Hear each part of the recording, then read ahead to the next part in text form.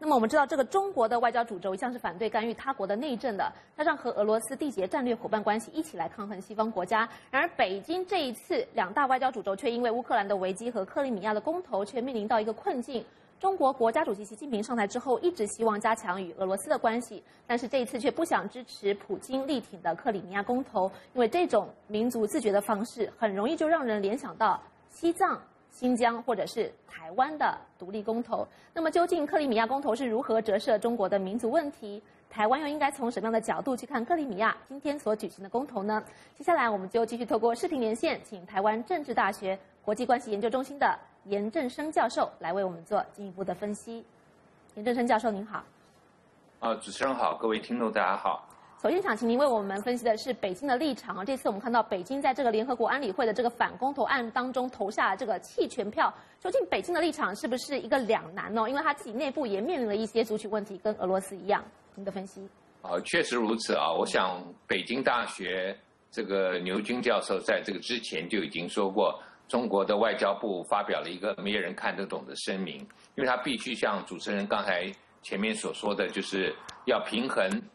他长期以来所坚持的不干涉内政原则，但是又跟俄罗斯的关系是特别的好。我们想到习近平去年就任国家主席之后，第一个出访的就是俄罗斯。今年这个索契奥运，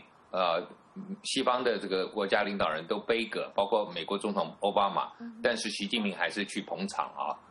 所以中国跟俄罗斯的关系很特殊，但是中国也必须要坚持他这50多年来、60多年来所长期维护的这个不干涉内政原则。所以我们在这个之前说，到了联合国投票，我们相信中国一定是投弃权票啊，果然是如此。因为一方面他又要维持乌克兰的领土主权完整，一方面他好像又要来挺普廷，所以他没有办法做任何的决定，只能做这个弃权的选择。当然，这个会不会成为他未来一个借口啊？就是说在台湾的问题方面或者其他问题方面，我认为他比较难，就是因为他既然就是说，如果他愿意看到就是克里米亚可以公投，他不反对的话，不支持联合国的决议，认为说联合国的决议是认为这个公投是不合法的，那他如果默认的话，那是不是代表说未来其他的地方在中国境内的自治区也有这样的一个权利？我觉得他必须要做这样的一个评估才对。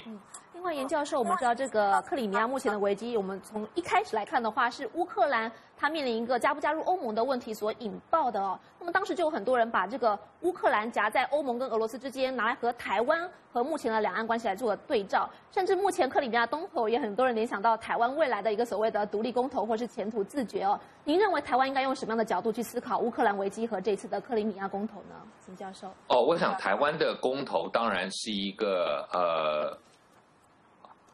将来要面临，如果真的要走这一步的话，会有很多的问题啊。第一个就是，如果我们公投按照目前的这个大部分的国家承认中国的话，他们是承认台湾是中国的一部分。那美国对台湾的这个安全的保证也是认为说，除非台湾今天是主动挑衅啊，那否则的话，如果大陆就是无缘无故出兵对台湾用兵的时候，那当然就会来协防台湾。但是今天如果台湾是发动了公投，那很可能今天就给了大陆一个借口，一个 pretext， 那他可以来用兵。那这个时候美国是不是会来支持？我觉得大家会怀疑。所以台湾不是那么，我相信不会那么照进做这样的事情啊。第二个就是我们也看到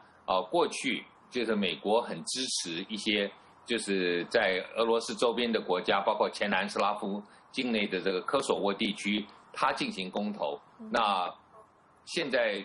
你西方国家承认了科索沃公投是合法的，那为什么克里米亚不行？我觉得西方国家也面临到一个双重标准。那台湾看这个问题就认为说，今天如果克里米亚这个公投通过之后，那我相信西方国家要把它逆转的可能性也不高，顶多对俄罗斯做出一些经济制裁，但是做出这些制裁是不是能够让它软化它的态度很难啊。特别是美国长期西方国家强调民族自决，那为什么在克里米亚的俄国人不能这么做？我觉得这个是一个西方国家要找出一个更好的解释。那从台湾的观点来看也是一样啊，就是说是不是要从乌克兰这样的一个情况看到，就是说，其实远水救不了近火，就是美国或西方国家真正碰到很强大的敌人的时候，像俄罗斯在克里米亚所促成的公投的时候，美国也没办法阻止，但是美国自己可以强迫在塞尔维亚这个比较小的国家底下这个科索沃的公投。那台湾还是靠近中国大陆，我觉得我们自己要在左右之间要非常谨慎，不能偏了任何一方都会对我们自己的安全会造成威胁。的确，这次克里米亚的公投反映出这个民族自决的一个困境看来这个民主的原则还是受到了这个地缘政治跟强权的一个主宰那么另外，大家在比照这个克里米亚跟台湾的时候，还有一个很快的问题，请您回答，就是说认为说这次俄罗斯以军事手段的先发制人造成一个既定的事实，达到这个兵不刃血、里应外合的效果，可能会担心说成为未来中国在处理台湾问题上的一个教材您怎么看？林教授，我认为大概短期之内都不会有这种情形第一个就是虽然在台湾有一部分的人，他们的这个父母亲或者他们自己是来自于中国大陆，但是现在对台湾的认同是蛮强的不至于说像在克里米亚里头有60%的这个俄罗斯人，他们要加入，希望能够加入俄罗斯那我觉得在台湾大概没有这样的情况，特别是乌克兰跟俄罗斯在民主体制上面其实没有差太多都不是特别民主，那是一种形式上的。那可是台湾跟中国大陆之间，现在在民主的程度上面，我不相信台湾的人会愿意在这个时候进行一个公投来，或者说甚至说是支持中国大陆，然后让台湾加入中国大陆，这个大概目前不可能。但是如果未来第一个台湾的经济不好了第二个，如果大陆也变得比较民主的时候，那台湾又因为经济不好发生了一些动乱的时候，这个时候可能会有一些借口可以让大陆来用兵。如果今天这个情况没有发生，就是按照目前两岸关系的稳定的情况，按照台湾人目前的认同情形，还有包括我们的经济如果还能够维持稳定的话，那大陆也还没有变成很民主的国家，这个大陆想要学普丁这样子来策动克里米亚的公投，大概没办法在台湾发生。好的，我们非常感谢严正生教授接受美国之音海峡论坛节目的专访，非常感谢。